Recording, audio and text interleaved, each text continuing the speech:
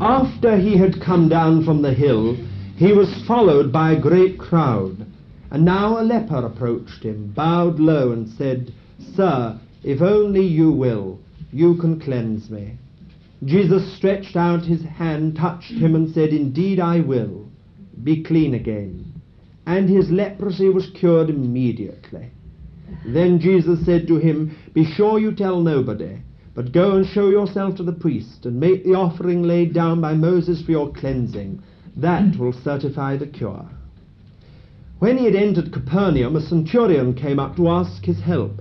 "Sir," he said, "a boy of mine lies at home paralyzed and racked with pain." Jesus said, "I will come and cure him." But the centurion replied, "Sir, who am I to have you under my roof? You need only say the word, and the boy will be cured. I know, for I am myself under orders, with soldiers under me. I say to one, 'Go,' and he goes, to another, 'Come here,' and he comes, and to my servant, 'Do this,' and he does it." Jesus heard him with astonishment, and said to the people who were following him, "I tell you this, nowhere, even in Israel, have I found such faith. Many, I tell you, will come from east and west to feast with Abraham, Isaac, and Jacob in the kingdom of heaven. But those who were born to the kingdom will be driven out into the dark, the place of wailing and grinding of teeth." Then Jesus said to the centurion, "Go home now, because of your faith, so let it be." At that moment, the boy recovered. Jesus then went to Peter's house and found Peter's mother-in-law in bed with fever. So he took her by the hand, the fever left her, and she got up and waited on him. When evening fell, they brought to him many who were possessed by devils, and he drove the spirits out with a word, and healed all who were ill. To make good the prophecy of Isaiah, he took away our illnesses and lifted our diseases from us. At the sight of the crowd surrounding him, Jesus gave word to cross to the other shore. A doctor of the law came up and said, "Master, I will follow you wherever you go." Jesus replied, "Foxes have their holes, the birds their roosts, but the Son of Man has nowhere to lay his head." Another man, one of his disciples, said to him, "Lord, let me go and bury my father first." Jesus replied, "Follow me, and leave the dead to bury their dead." Jesus then got into the boat, and his disciples followed. All at once a great storm arose on the lake, till the waves were breaking right over the boat. But he went on sleeping. So they came and woke him up, crying, "Save us, Lord, we're sinking." "Why are you such cowards?" he said. "How little faith you have." Then he stood up and rebuked the wind and the sea, and there was a dead calm. The men were astonished at what had happened, and exclaimed, "What sort of man is this, that even the wind and the sea obey him?" When he reached the other side, in the country of the Gadarenes, he was met by two men who came out from the tombs. They were possessed by devils, and so violent that no one dared pass that way. "You Son of God," they shouted, "what do you want with us? Have you come here to torment us before our time?"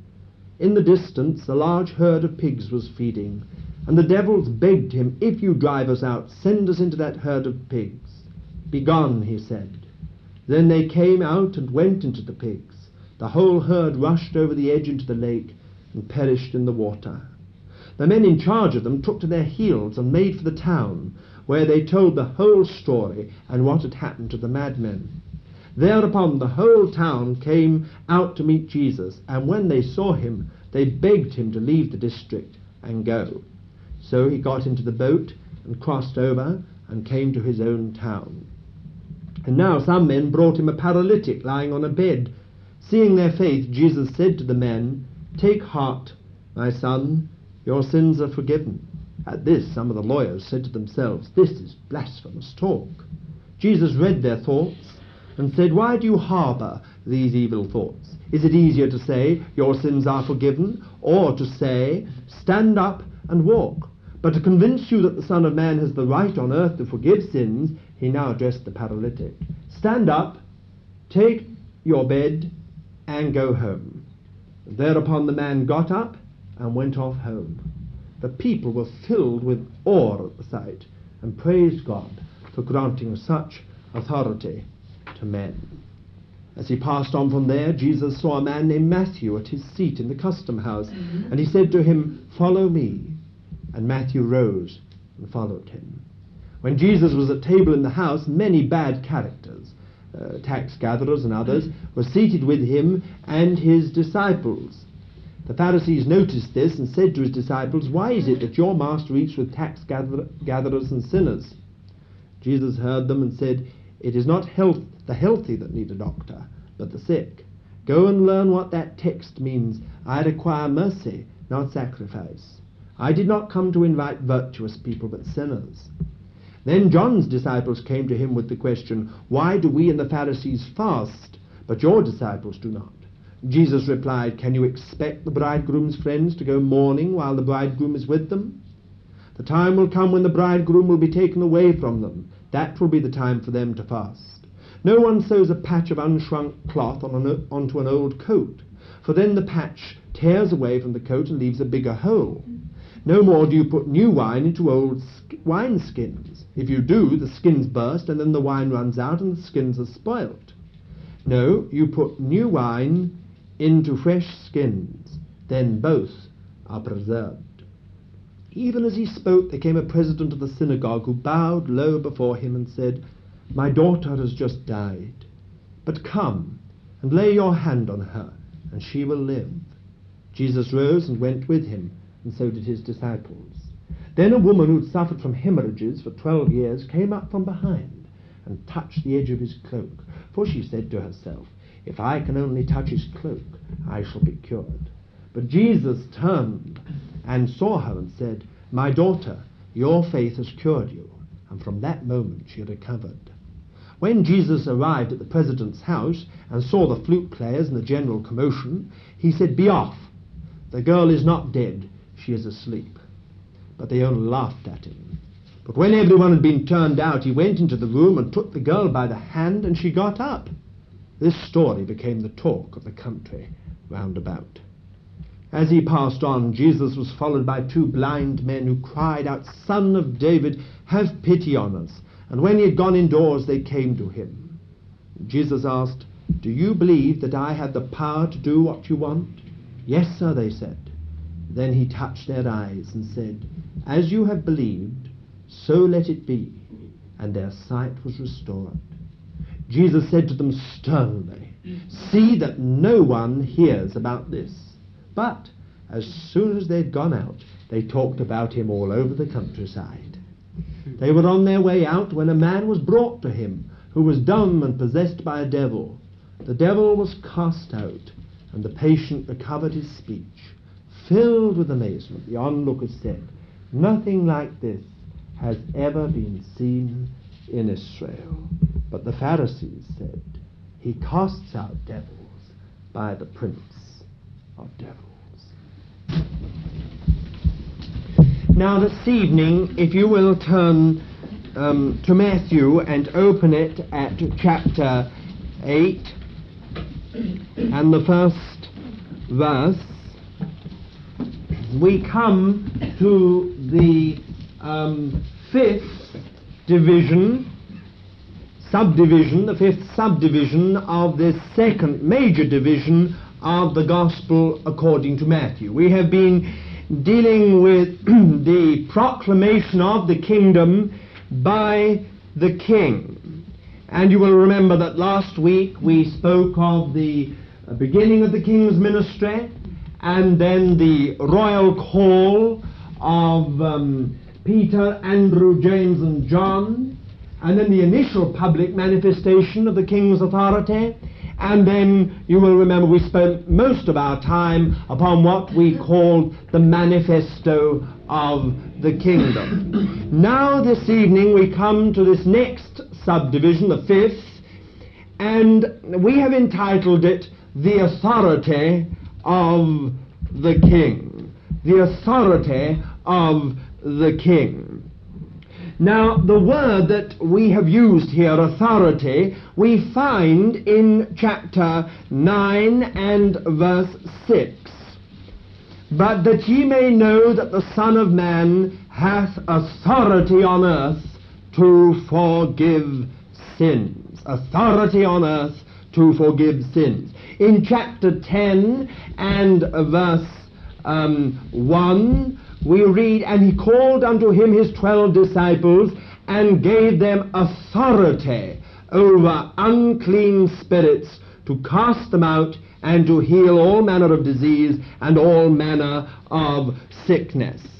Now, in the original language of the New Testament, there are two words that we find used a lot, translated by our English word power. And if you look in your authorized version, you will discover that here you have the Son of Man has power on earth to forgive sins. And then you will see that he gave them power to over unclean spirits, to cast them out, and to heal all manner of disease and all manner of sickness. Now, the word used here is the word that denotes the exercise, the right exercise of power, the right to exercise power, the power of government, the power of rule. This is the idea. It's not so much the thing itself as the authority that lies behind it. Now, the Lord Jesus is not only the power of God, that is the actual ability and energy of God to do something. The Lord Jesus is also given God's authority to act. And this is the idea behind this word authority, the authority of the King. It's not just that he's got power, he's got energy, but he has the right to exercise power. He has authority from God, his divine authority, with which he can settle situations and fulfill the will of God. Now, that's quite important, because power is divine authority. Some people think that power is just simply power, a lot of energy, and then along with that they think it must of necessity be a lot of noise, or must be a lot of sort of striving. There's got to be an awful lot that's visible. Now, this is quite foreign sometimes to the New Testament. Sometimes in the New Testament you will discover that power is in fact attended with much that is physical and outwardly seen. But often, as we've read here, look at the Lord Jesus. Effortless authority. A word here, a touch there, just not many words, not great anguish, not great striving, not histrionics, just simply a word, quite calmly. I don't suppose at times he even had to lift his voice, because it is interesting that 2 or 3 times he took them into a room and spoke to them privately. So evidently he didn't shout. And some people's idea of power, I'm afraid this can be laid at my door too, is that you've got to lift up your voice and really speak as loudly as it is possible to speak. Otherwise it's not power. But you see, that, dear child of God, can just be an excuse for the absence of real power. Because sometimes the more noise we make and the more histrionics there are, the more sort of dramatic sort of display, more dramatics there are, the more it seems, the more gullible and naive people are taken in. But in actual fact, power is divine authority. Now, if a man has divine authority, he doesn't have to have any dramatics or any histrionics. There's just got to be a word, there's just got to be a touch, and immediately the thing is done. Just as simple as that. Now, that's what we're considering now. The authority of the King. The Lord Jesus' power lay in his authority. He had divine authority. And because he had divine authority, he could exercise power again and again and again. So often the miracles are called in the Gospels powers. Now that's not this other word we're thinking, it's the other word. Images, powers. Something that can be actually seen, it's done. There it is in substance. It's done. But the Lord Jesus could in fact perform such miracles and such powers and such mighty deeds because he had divine authority. Behind it was divine authority. Now, we have seen already the divine authority of Christ in his teaching.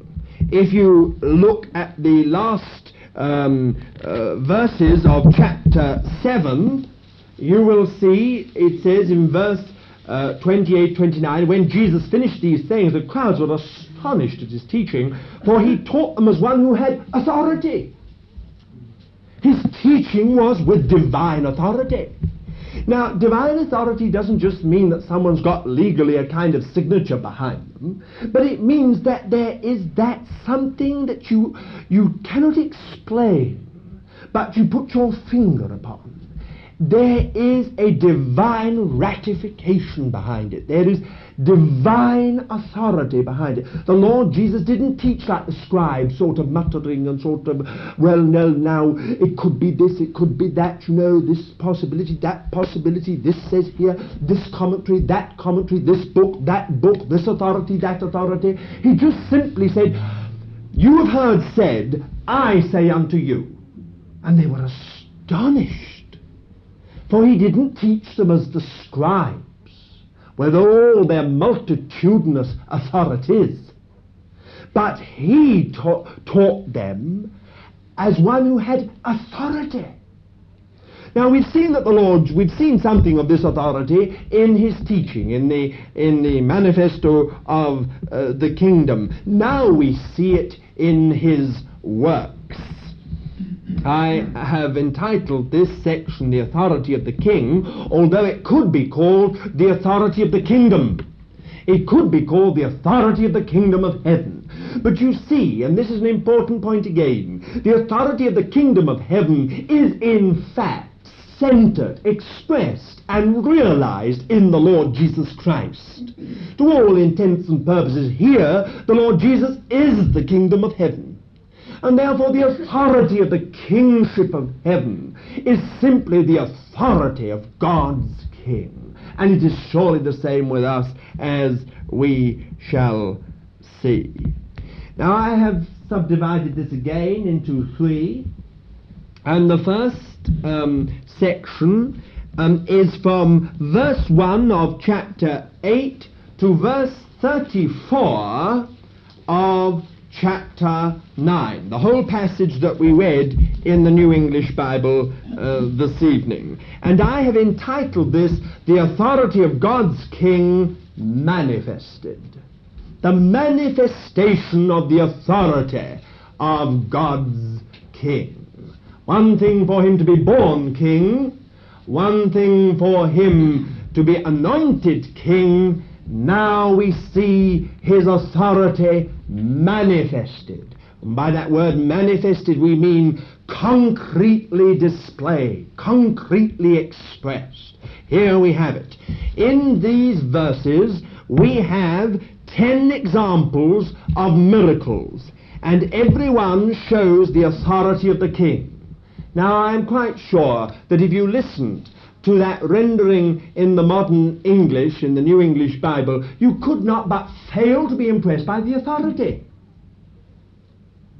The simplicity of it all, the effortlessness of it all, the way the Lord Jesus just stepped into a situation and with one word it was settled. Sometimes it was a lifetime of bondage, a lifetime of difficulty, one word from the King, and it was settled. And I do not believe that in the Lord's ministry there was any of this going back a few days later. Otherwise the whole country would have been filled with reports of people who had had emotional healings and so on, and a bit later everyone would have said, well, it doesn't work. Never once in the whole New Testament is there a single instance of a person that we know of who was healed one moment and unhealed a few days later. We haven't got it. There's not even a rumour, not even the whiff of a rumour in the whole of the New Testament. For what God does, he does. And the work of the Lord is always forever. Well, we have 10 examples of miracles. Here they are. We have the leper. We have the centurion's servant boy. We have Peter's mother-in-law and others. There's not only his mother-in-law, but it says that evening they brought to him many who were possessed with demons. She must have been a very nice mother-in-law, because she brought them all into the home, evidently, or at least allowed them to all be outside the home. So that's Peter's mother-in-law and a large number of others. That's one of the 10. Then we have the storm on the lake, a different kind of miracle, but nevertheless a miracle. Then we have the 2 demon-possessed ones. Then we have the paralytic brought by his friends. Then we have the synagogue ruler's daughter. Then we have the woman with the issue of blood. Then we have the 2 blind men. And lastly, we have the dumb demoniac. These are the 10 examples given in these verses. And in every single one, we see the manifestation of the king's authority. That's the heart of the whole matter. I have already said to you, note the effortless authority of Christ. Well, now take chapter 8, verse 3. Listen to this. He stretched out his hand and touched him, saying, I will be clean. And immediately his leprosy was healed. Verse 12. No, that's not right. Verse 13. And to the centurion Jesus said, Go, be it done for you as you have believed. And the servant was healed at that very moment. No long prayer meeting, just effortless authority. Verse 15, he touched her hand and the fever left her, and she rose up and served him. Now that wasn't just a flu cold, it evidently was a fever that had completely laid her out. Verse 16, that evening they brought to him many who were possessed with demons, and he cast out the spirits with a word. I take it was something like begone, or out. Just a word. Not words, but just a word. Cast them out with a word, and healed all who were sick. Verse 26. And he said to them, Why are you afraid, O men of little faith? Then he arose and rebuked the winds of the sea, and there was a great calm. Immediate. Verse 32. And he said to them, Go. So they came out and went into the swine. Just one word, go. Chapter 9, verse 10. Verse 20, I'm sorry. Behold, a woman who had suffered from a hemorrhage for 12 years came up behind him and touched the fringe of his garment. Verse 22, Jesus turned, seeing her, he said, Take heart, daughter, your faith has made you well. And instantly the woman was made well. We can go on and go on. Verse 25, when the crowd had been put outside, he went in and took her by the hand, and the girl arose. Effortless authority. Simply effortless authority. No dramatics, nothing, no noise, no great palaver. Effortless authority. The authority of the king. Now it is very important that we understand this authority as seen and manifested in the Lord Jesus. Very important. There are only 2 passages in this whole section, this subsection here, that I've entitled The Authority of God's King Manifested, which do not contain miracles. The first is chapter 8, verse 18 to 22, and the second is chapter 9, from 9 to 17. The first in Matthew 8:18 to 22 is the two occasions when a scribe came up and said, I will follow you wherever you go, and Jesus said, I haven't got a place to put my head on. That's what he said. I haven't got a place to put my head on. So in other words, if you follow me, don't expect too much. You must be like me. You must follow me. If you say, I will follow you, do you know what that entails? That's what the Lord Jesus was virtually saying. And then again, another disciple came and said, Lord, let me first go and bury my father. But Jesus said to him, follow me, let the dead bury the dead. Very hard saying for some. But what the Lord Jesus was really saying was this: if your heart is in family matters and other things, there's no point in following me. Divine authority again. Follow me. Then if you turn to chapter 9, verse from 9 to 17, he saw Matthew sitting at the in the tax office, and he just said to him, follow me. And he rose and followed him. Simple as that. Divine authority again. Just said, follow me, and he rose up and followed. The next two incidents, one is to do with the Pharisees. They complained very bitterly that the Lord Jesus was evidently so at home with sinners and tax collectors, and they couldn't understand it. And the Lord said they were to go away and think what the text means. I came not to call the righteous, but sinners. I desire mercy and not sacrifice. Now, this is the beginning, the first shots in the war, if you like, to put it that way, between the Lord Jesus and the Pharisees. These were the first warning shots fired. Go and find out what the text means. I desire mercy, not sacrifice. And of course the next is about the bridegroom, and the Lord Jesus is really saying that he is the bridegroom. Now he's come, he's there, and it's no good, as it were, patching up something old. You put new wine into new skins. Really, virtually what everyone was saying was, why don't you follow the old traditions? Why don't you put this new life and this new teaching and this new way into the old system and into the old setup? But the Lord Jesus was saying, no, new wine into new wine skins. And if only church history had been built on that principle, it would have been very, very different indeed. Now the second subsection here is from verse 35 of chapter 9 to verse 42 of chapter 10, and I have entitled it The Authority of God's King Delegated.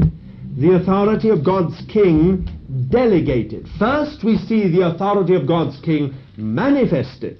Now we see the authority of God's King delegated. Now again, this is extremely important. We have here in this section the delegation of Christ's authority, the authority of the kingdom of heaven. Mark chapter 10 verse 1, Matthew chapter 10 verse 1 to 4. He called to him his 12 disciples and gave them authority over unclean spirits to cast them out and to heal every disease and every infirmity. Then the names of the 12 apostles are given to us. The delegation of the authority of God's King. Now it is very hard to get away from this, that the Lord, in choosing the 12 apostles, the Lord deliberately made it to correspond to the 12 patriarchs. And Matthew, above all, who was writing to Jewish Christians, I'm sure underlines this simple little point. We have here the new Israel. In fact, we have in seed form, in germ form, we have the church here, the new Israel of God. Here is the Lord Jesus, and he is choosing the 12. So in the city at the end of the Bible, in Revelation 21 and 22, we discover that it has the names of the 12 apostles on the gates, and the names of the 12 tribes, of 12 patriarchs on the foundations. the saved, the elect people of God from both the old and the new covenant together. We cannot escape, I think, from that when the Lord Jesus chose the 12, there was a correspondence to the 12 patriarchs. Now, another point I want you to make is this. It is the same authority as Christ's that is given to them. This is a most important point. When the Lord Jesus delegates authority, it is not inferior, but he is delegating his authority to others. The Roman Catholic Church has made a tremendous amount of this and has driven it to such an extreme and so legalized it and formalized it that it has in fact become error. But nevertheless, we can go just to the opposite extreme and overthrow something which is extremely precious. And that is this, that God's authority, in fact, the authority of God's King is delegated to the church. First to the 12 here. We have the 12 apostles. Now, if you look in verse 8, you will read this. Heal the sick, raise the dead, cleanse lepers, cast out demons. You received without pay, give without pay. In other words, this is exactly what the Lord Jesus was doing. It is extraordinary that he said to them they were to raise the dead. As if to drive this point right home to the farthest extremity he could. This authority that was his, he now was delegating to them. In other words, it was not an inferior authority. It was exactly and precisely the same authority. But he was delegating it. In other words, they were acting for him. Now, has that authority remained with the 12 apostles? We all are absolutely agreed in this, that the 12 apostles occupy a unique place. That we all, I think, agree. But we have to go further, I think, than that, and to say this, that here we must see a delegation of the authority of God's King to the church. And that when it was first delegated to the 12, they were acting for the church. There was no church then. Here were the 12 apostles, the foundation of the church. But we are told that in fact the church is built upon this foundation of the apostles and prophets, Jesus Christ himself being the chief cornerstone. This authority is transmitted, and dear child of God, you must not think that there is no such thing as divine authority today. Just because we live in a church which is ruined and divided and superficial and worldly and powerless doesn't mean that the authority of God's King is in abeyance. It is not. And wherever the Holy Spirit is free, the anointing comes again.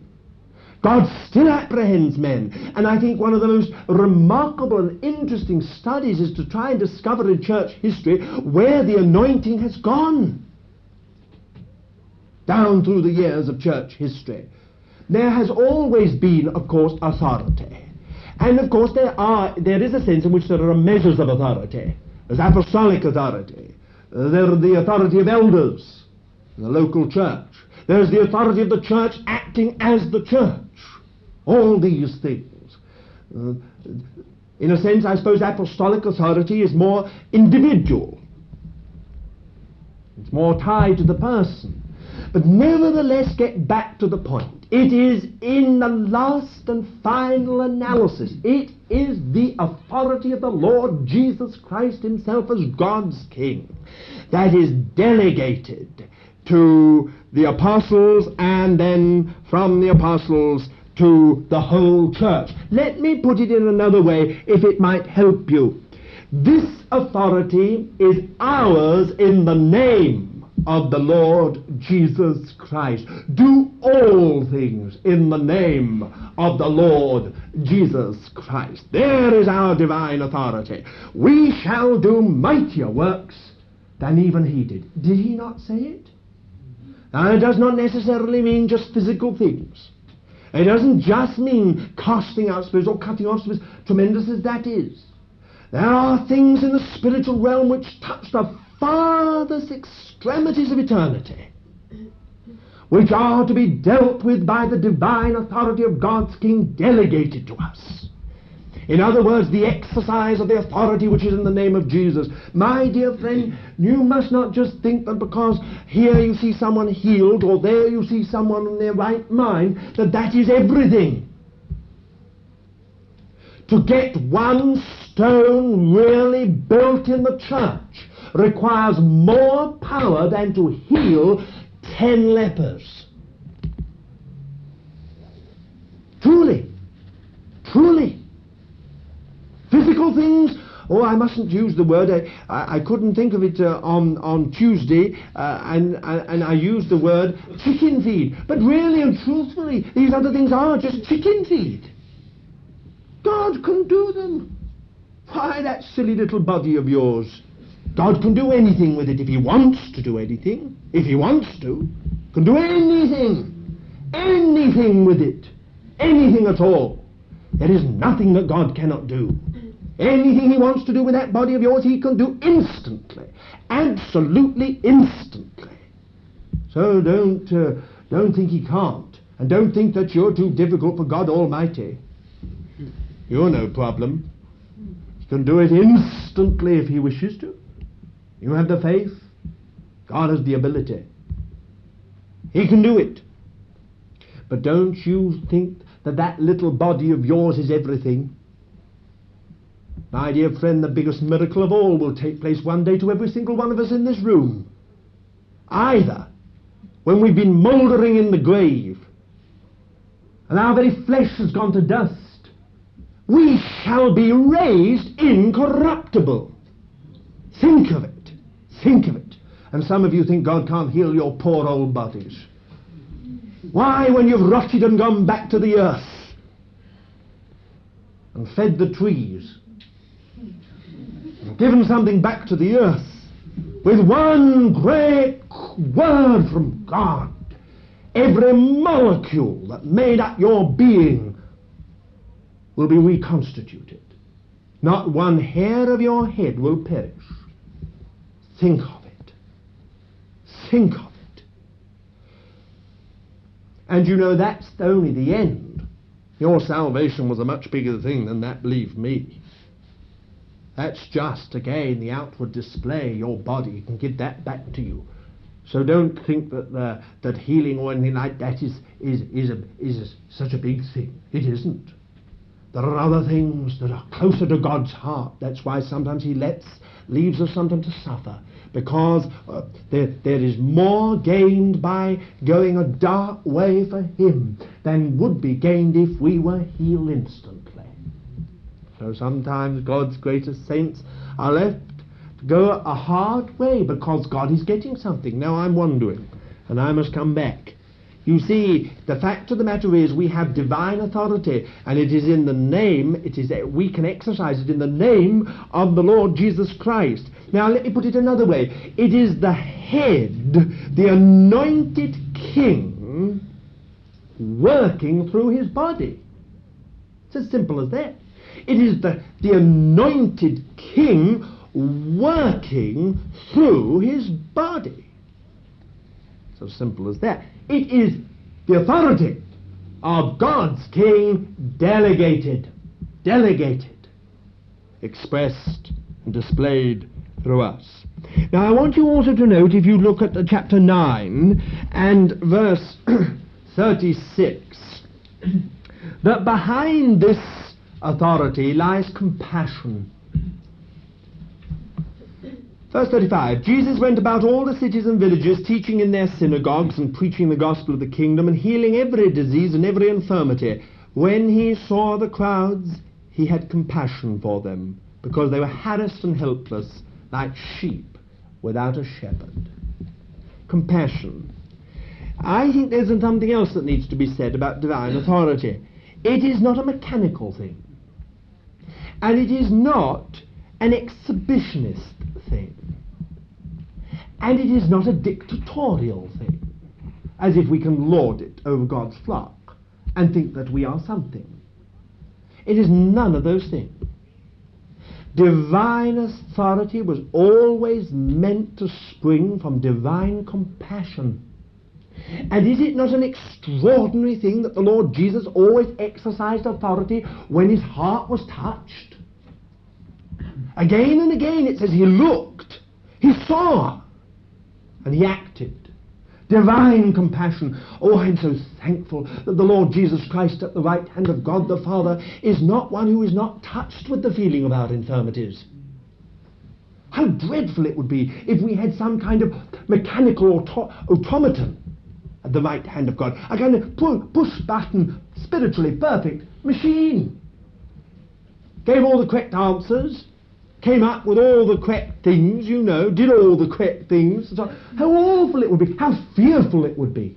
But instead, at the right hand of God the Father is one who is full of compassion and touched with the feeling of our infirmities, so that when we appeal to him, his heart responds as well as his head. It is not only power that acts for us, but compassion. Oh, that I think is tremendous. It's not sentimentality either.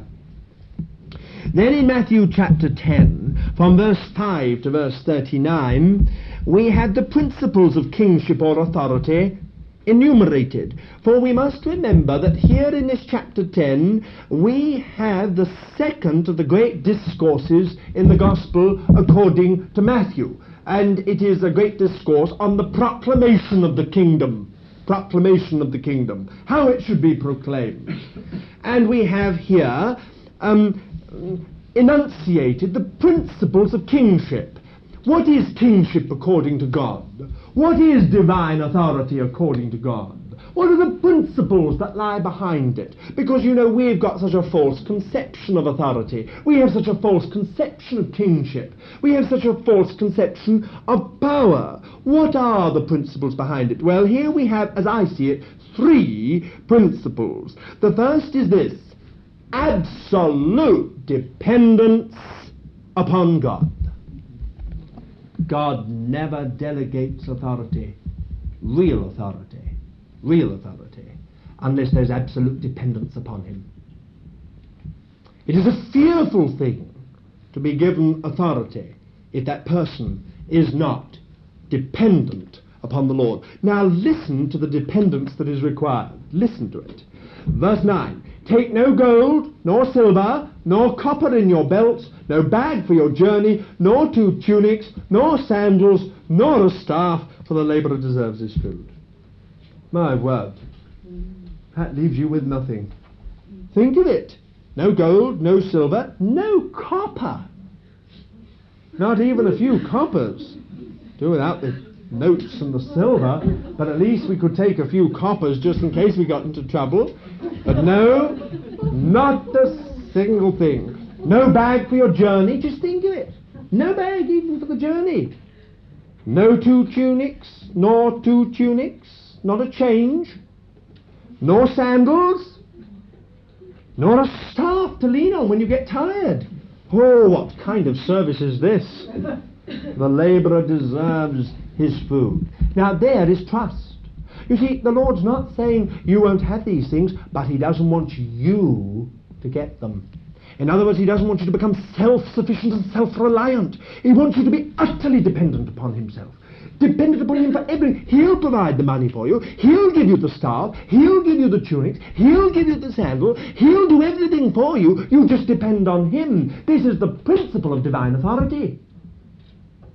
The Lord is jealous that we should not get anything ourselves and not be able to lean too much upon ourselves. Then again, it says you mustn't book up at a hotel. Whatever town or village you enter, find out who is worthy in it and stay with him until you depart. You see? No getting Thomas Cooks to do everything for you beforehand so that you know the hotel you're going to and you're certain of a bed for the night. You see? It's absolute dependence. Now, I'm not saying that the Lord Jesus means us necessarily to slavishly obey just the regulation, but what is the principle behind it? The principle surely is absolute dependence upon the Lord.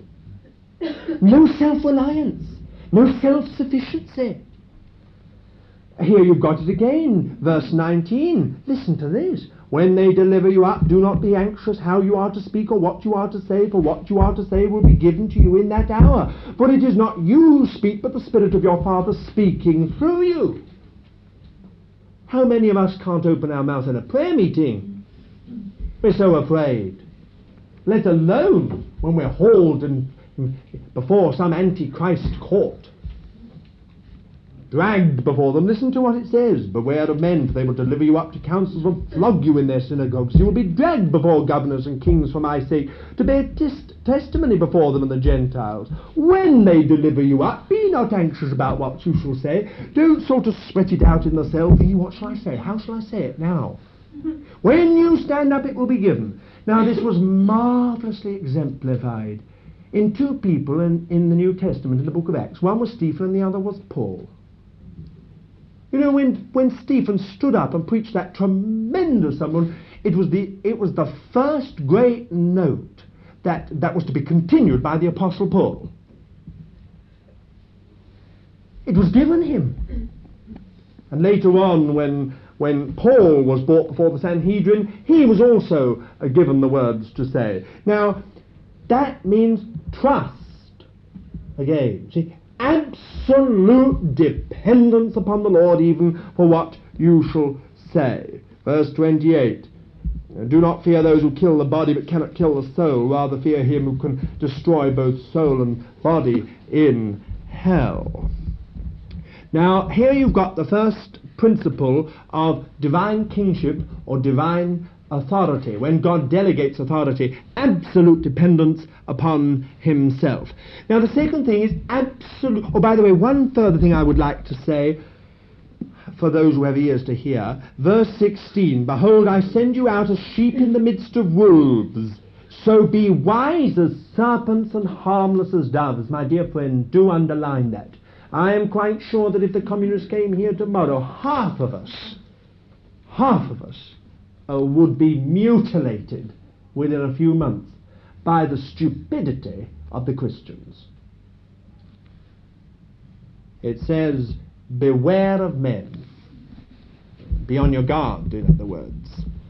Be wise as serpents, harmless as doves. What does it mean? Don't be naive. They come thundering on the front door and say, have you got anyone hiding here? Don't say, yes, we've got 50 under the floorboards. Because you think, oh, I must be truthful. That's the kind of thing that's stupid. You must be like Rahab, who was blessed when she said, no, I haven't got anyone here. Search the whole place. She's got them under the flax. All two of them. Tucked away there beautifully. And the Lord blessed her for her faithfulness. Because, you see, sometimes some Christians get a little bit tied up on this kind of thing. I realise it provides some problem. I say for those who've got ears to hear, let them hear. So it doesn't mean that you can be dishonest with the income tax returns and all that kind of thing. Be wise as serpents, harmless as doves. It doesn't mean that. It means you must be scrupulously honest there. But when it comes to things like these other things, well, you must be wise as serpents. Be on your guard. All right. Then the second principle is absolute faithfulness to God. Verse 26. Absolute faithfulness to God. From verse 26 to verse 33. This is an amazing part. Listen to it. So have no fear of them, for nothing is covered that will not be revealed, or hidden that will not be known. What I tell you in the dark, utter in the light. What you hear whispered, that is by him, proclaim upon the housetops. Absolute faithfulness. Oh, sometimes it costs us, doesn't it, to be faithful. What the Lord tells us in the dark, to say it out in the light. What the Lord whispers in our ear, to shout it from the housetop. My absolute faithfulness. And then he goes on as if to reassure us, don't fear those who kill the body but cannot kill the soul. In other words, that's the fear, isn't it, about faithfulness. We're frightened to death of people who can injure us if we're faithful. The Lord says, no, the principle of divine authority is fearlessness. Absolute fearlessness. Speak the truth. Speak the truth even if you die. The devil can't get hold of your body. And what does the Lord say about it? Well, he says this about the sparrows. Are not 2 sparrows sold for a penny? Not one of them will fall to the ground without your Father's will. Even the hairs of your head are numbered. In other words, don't you worry too much about it. If through faithfulness to the Lord you die, your hairs are all numbered. Every one of them will come back in the redemption body. Every one of them. Take courage, some of you. So, anyway, absolute faithfulness. If we are absolutely faithful to the Lord, we have nothing to fear. But now look at it the other way. If we are not faithful, we have everything to fear. For listen to what the Lord says. Everyone who acknowledges me before men, I also will acknowledge before my Father who is in heaven. But whoever denies me before men, I will deny before my Father who is in heaven.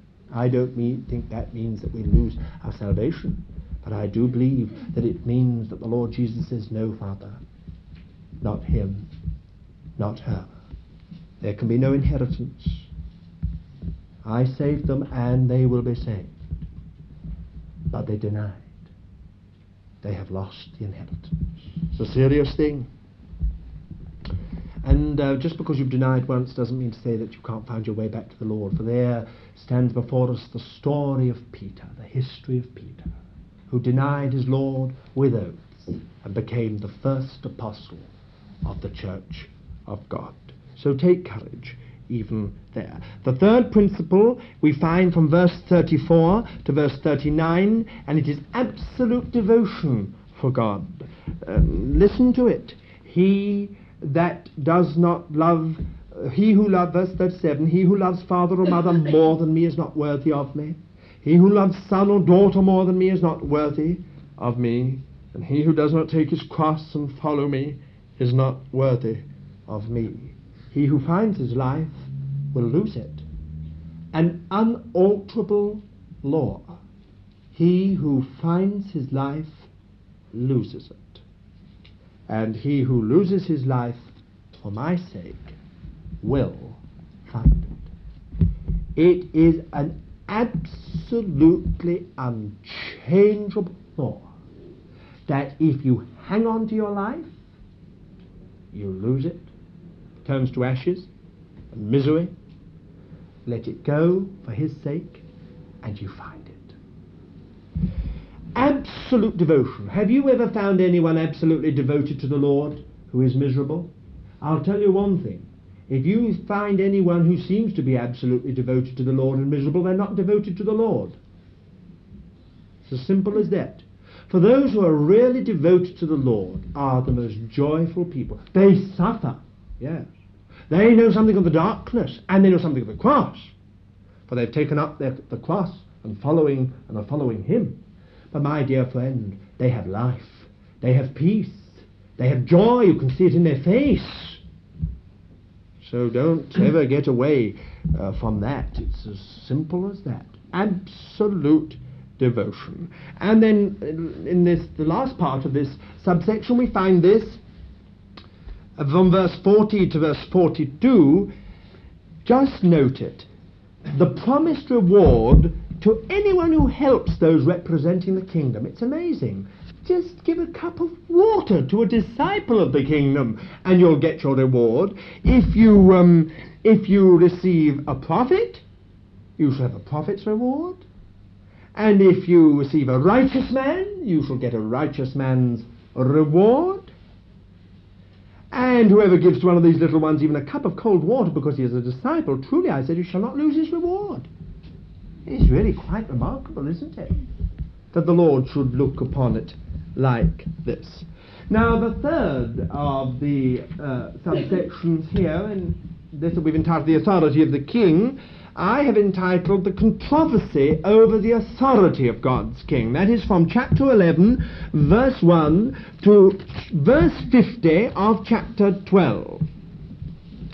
And I believe that the key to this whole section is found in Matthew chapter 12 and verse 28. Matthew chapter 12, verse 28. Now, listen to this. This is the key, I believe, to this section, which I've entitled The Controversy over the Authority of God's King. But if it is by the Spirit of God that I cast out demons, then the kingdom of God has come upon you. But if it is by the Spirit of God that I cast out demons, then the kingdom of God has come upon you. When God heals someone, when God casts out an evil spirit, when God provides money, as he has done, in this miraculous way, when God builds two saints together, and that's a bigger miracle than even the provision of money, when God does any of these things, it is the presence of the kingdom of heaven.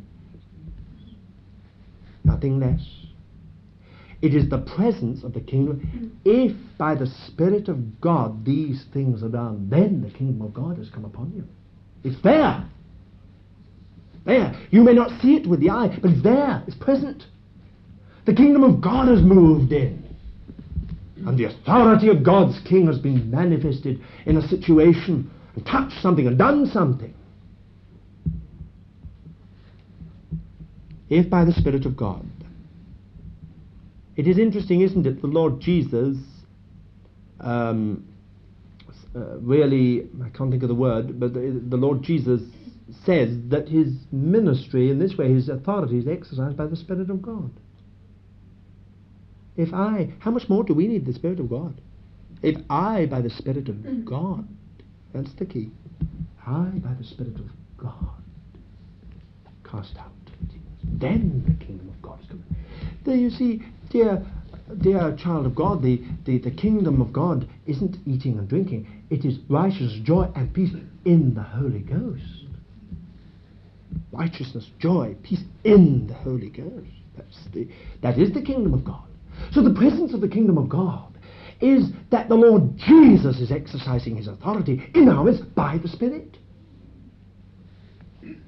And that doesn't mean it's confined to any one thing, but it means that all the problems and everything else that faces the whole satanic front is faced by the Lord Jesus Christ in his people. Well, now let's just have a look at this. The controversy over Christ, over his authority, starts to rage now. You will remember I said the warning shots have been fired before, but now it starts to rage. Now I want you to note the account of Matthew in this matter. First of all, he tells us in chapter 11, from verse 1 to 19, he tells us about John the Baptist's doubts. Even John the Baptist doubted. Of course, he was in prison. He was waiting to be executed in one sense. He didn't know what really was going to happen. Here's the controversy. Even he doubts. So he sends some of his disciples secretly to the Lord Jesus and says, "Are you the Messiah? Or do we wait for another?" Doubts of John the Baptist. Then we had the Galilean towns' impenitence. All these towns around the Lake of Galilee, which was the Lord's own home country, they didn't repent. Tremendous works were done in them, in Capernaum, in Chorazin, in Bethsaida. Great works were done in them. Tremendous things. The dead were raised, the dumb spoke, the devil-possessed were the demons were cast out of them. Lepers were cleansed. All kinds of things happened, but they didn't repent. The Lord Jesus said, "Do you know that if these works had been done in Gentile Tyre and Sidon, they would have gone down like ninepins, calling upon the Lord in repentance. But in these cities, impenitence." And then when we come to chapter 12, from 1 to 45, it is the Pharisees' growing anger and spite, which we have recorded there, especially verse 10 of chapter 12. They asked him, "Is it lawful to heal on the Sabbath?" so that they might accuse him. It was their spite. Verse 14, but the Pharisees went out and took counsel against him how to destroy him. It's the beginning of the controversy, of the real controversy has started now. And verse 24, but when the Pharisees heard it, they said, it is only by Beelzebub, the prince of demons, that this man casts out demons. He does it by the devil. It's an extraordinary way of looking at it. He throws out devils by the devil, they said. Well, there we are. On the other hand, Christ is set forth as the fulfillment of all the Old Testament prophets and of the ministry of John the Baptist. If you go back to chapter 11 from verse 1, well, from verse 11 to 19, the Lord Jesus says that he is the fulfillment of the whole Old Testament, and he is the fulfillment of the ministry of John the Baptist, who is the greatest that has been born of woman. Up to that point, he says.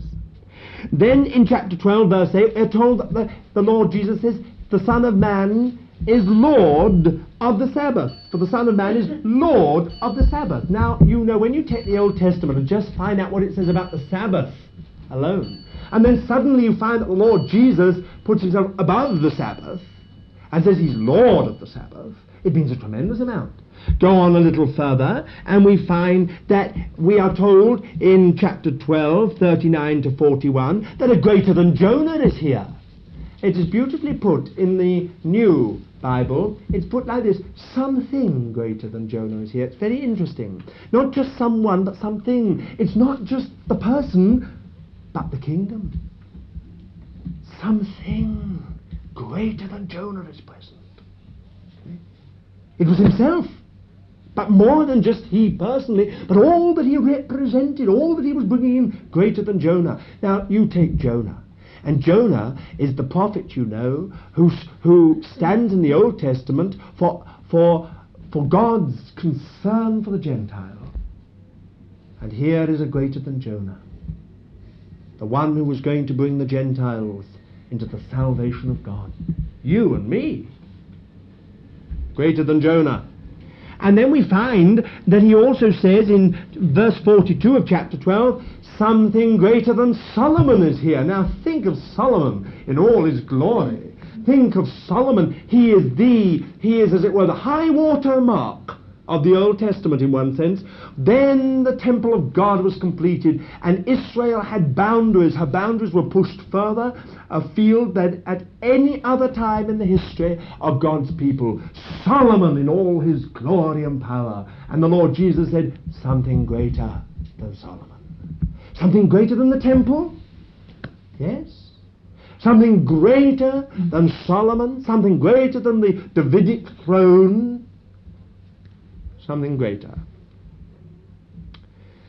And then I want you also to note that it is the authority of Christ, to note the authority of Christ to reveal the Father. In chapter 11, from verse 25 to 30, especially verse 27. Listen to it. All things have been delivered to me by my Father, and no one knows the Son except the Father. And no one knows the Father except the Son, and anyone to whom the Son chooses to reveal him. The authority of Christ to reveal the Father. Has the Father been revealed to you? Has God the Father been revealed to you? Then you know it was the Lord Jesus who chose to do it. He exercised his authority to reveal the Father to you. It was the Lord Jesus that as it were, sent the Holy Spirit to touch our eyes and touch our heart and touch our understanding so that we might begin to see the Father. No one knows the Father except the Son, and anyone to whom the Son chooses to reveal him. To whom is he revealed? He is revealed to those who are childlike in spirit. Verse 25, 5. I thank thee, Father, Lord of heaven and earth, that thou hast hidden these things from the wise and understand, and revealed them to babes. Yea, Father, for such was thy gracious will. The Father is revealed to those of a child who are childlike in spirit. Now, I don't think we'll go beyond this point, the authority of the King, tonight, but I want just to say this as we draw this division to a close. I want you to note, and this is very important indeed in my estimation, very important, I want you to note that miracles, signs, wonders, powers do not necessarily convert. And they do not necessarily establish. And they do not necessarily cause a person to grow. There is a wholly false and pernicious idea that these things convert people and establish us and cause us to grow. They do not. And nowhere in the Word of God will you be taught that either. Indeed, we're taught quite the opposite. And here in this passage we are taught the exact opposite. This very passage which teaches us that we are to expect these things and to look to God that we may exercise the authority that is in the name of Jesus, is the very passage that warns us that these things do not necessarily convert people. My dear friend, the Lord Jesus Christ did mighty works in some of these cities, and the people who were converted, who were they? Do you know how many there were at the end of the Lord's 3 years? 120. 120. And they'd seen the dead raised, and they'd seen the lepers cleansed, and they'd seen the dumb speak, and they saw the blind see, and they saw the paralyzed walk. Isn't it extraordinary? How is it possible that you have an Ananias and Sapphira right in the midst of a church that saw mighty things, and they themselves had witnessed the day of Pentecost? Why was it they weren't caused to grow? The Lord Jesus puts it like this: there was a rich man and a poor man, Dives and Lazarus. And when they were dead, the rich man was in torment, and he cried out because he saw in the bosom of Abraham, he saw Lazarus. He cried out and said, "Oh, let him come. Let him just give me some water, only water." It's rather interesting, he was still looking upon him as a servant. Poor little old beggar that used to lie at the gate. "Let him come and give me some water," he said. "I'm thirsty, I'm in torment." And Abraham said, "I'm very sorry, it's not possible to be done," or the angel said it, "because there's a gulf between you and us." Then the rich man said a very interesting thing. He said, "Well then look, send him to my brothers, because if they see him they will believe." And you know what the answer was? "No," he said, "they will not even believe if a man is raised from the dead." They had the scriptures. If they don't believe those, they won't. This is exactly and precisely what's happened. And the Lord Jesus was raised from the dead. Many don't believe it. But we know he's raised from the dead. We know it in our experience. Isn't this an extraordinary thing? Now, you must not get it in your mind that I'm talking against miracles and powers and signs and wonders. I am not at all. I've spent this evening, I hope, underlining that these things are evidence of the authority of Christ. What I'm trying to point out to you is that they do not necessarily convert people. Why is it? Why, I can give you examples of this, but it may be too painful. And I could give you examples of this within our own family here, this part of the family, of people we know who are still not converted and had seen miracles take place before their very eyes.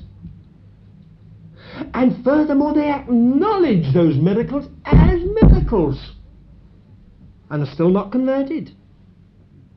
And there are others who see marvellous things, but they don't grow, and they're not necessarily established. Now, why? What is it? Well, you see, these things may all be right, and they all have their place, but they don't cause us to grow. When I was first saved, I had many visions. They didn't cause me to grow. But what does cause us to grow? This is what causes us to grow. Relationship to Christ. It is the only thing that makes a person grow. In fact, the other thing can in the end halt a person's belief and real growth. It's a blessed thing to get related to the Lord Jesus and have the other as well, so that you're really related to him and growing and being established in him, and you're not moved by these things. That's what we want, isn't it? What is relationship? Relationship to Christ is essential from beginning to end. Here it is in chapter 11, verse 28 and 29. Come to me, all ye who labour and are heavy laden, and I will give you rest. Take my yoke upon you, and learn from me. For I am gentle and lowly in heart, and you will find rest for your souls. For my yoke is easy, and my burden is light. Isn't that extraordinary that that passage comes right in the middle of all this controversy? All these great works and signs and miracles on the authority of Christ. Suddenly we had this. Two things: his yoke, his burden. His yoke, his burden. His yoke means we're yoked to him. We have to walk in step, or the yoke does damage to us, to our backs, to our necks. Does real damage if we're out of step. We must be equally yoked. His burden, it's light, because he is bearing it. But we're yoked to him. And then we have it again in chapter 12, verse 46 to verse 50. And this again is quite remarkable. While he was still speaking to the people, behold, his mother and his brother stood outside asking to speak to him. But he replied to the man who told him, Who is my mother, and who are my brothers? And stretching out his hand toward his disciples, he said, Here are my mother and my brothers. For whoever does the will of my Father in heaven is my brother and sister and mother. Do you want to be the mother of the Lord Jesus? Would you like to be the sister of the Lord Jesus? Would you like to be the brother of the Lord Jesus? You do his will. You get into a right relationship with him, and he says, You're my mother. Isn't that beautiful? You're my mother. You're my sister. You're my brother.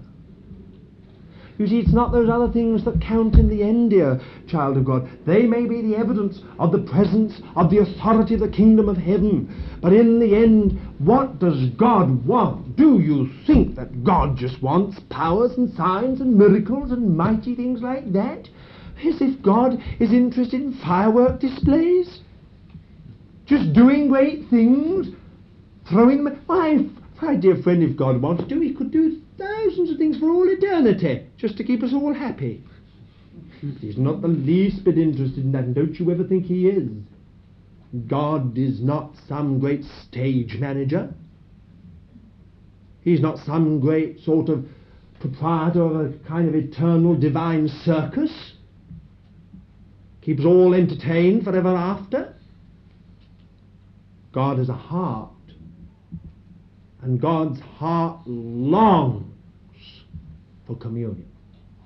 Union and communion. Longs for a divine and eternal relationship. Longs that you might become mother to him, sister to him, brother to him.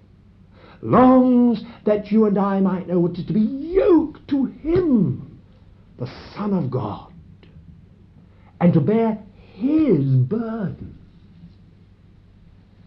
Don't you think if you really go home and think about it all, when you sit down and just shut the door and shut everything else and just think for a few moments, don't you think that if that were really to dawn upon you, it would thrill you more than anything else in the whole of this world? Just go home and think. Does the Lord want me to be his sister? His mother? His brother? Ma, isn't that more wonderful than anything else in the whole world? Oh, yes, it is. And may God so establish us that, like the early church, we take his yoke and we bear his burden, and we do the will of his Father who is in heaven, and we see mighty works, and see powers, and signs, and miracles as well, so that the whole thing is in balance, and we can go on with the Lord together like that, to see the authority of God's King not only manifested in our Lord Jesus, but delegated to us. And it doesn't matter what the controversy is, the Lord is able to face it. A little later on, next week, Lord willing, we shall see the story of the Lord Jesus walking on the sea. And it is extraordinary that it comes just at the point when the controversy becomes the greatest. And I'm sure it was just, he did it in order that forever after, you and I might know that the Lord Jesus has ability to ride on the storm. He just rides on the storm. And furthermore, he can make Peter do it. So in other words, what he was saying was, I can ride on the storm, and I'll make my church ride on the storm. There's no need to get frightened about it. I'll do it, and you will do it. Isn't that wonderful? Of course it is. The first thing the Lord Jesus ever did, he stood up and rebuked the winds and everything. It was all a calm. But the second time he never did anything of the kind. He just walked. And Peter had so learnt his lesson, he said, Lord, let me come to you. Let me walk on the water too. He didn't say, Lord, Lord, Lord, tell it all to be quiet. Get it calm, Lord. He'd learnt his lesson. He knew that what the Lord really wanted was, he not only wanted to walk on the water, but he wanted his people to walk as well. It's not just that he wants them walking on the water. There are far more difficult storms than that kind of storm, otherwise we could all go practicing down on the River Thames. That's not what the Lord wants. What he wants are those storms that are far more terrible and far more devastating, those things that we don't know where they come from or how they come, but they come. To be able to have that ability to go on walking through them steadily. The Lord can do it, can't he? Well, we'll leave that for next week. Let's pray, shall we?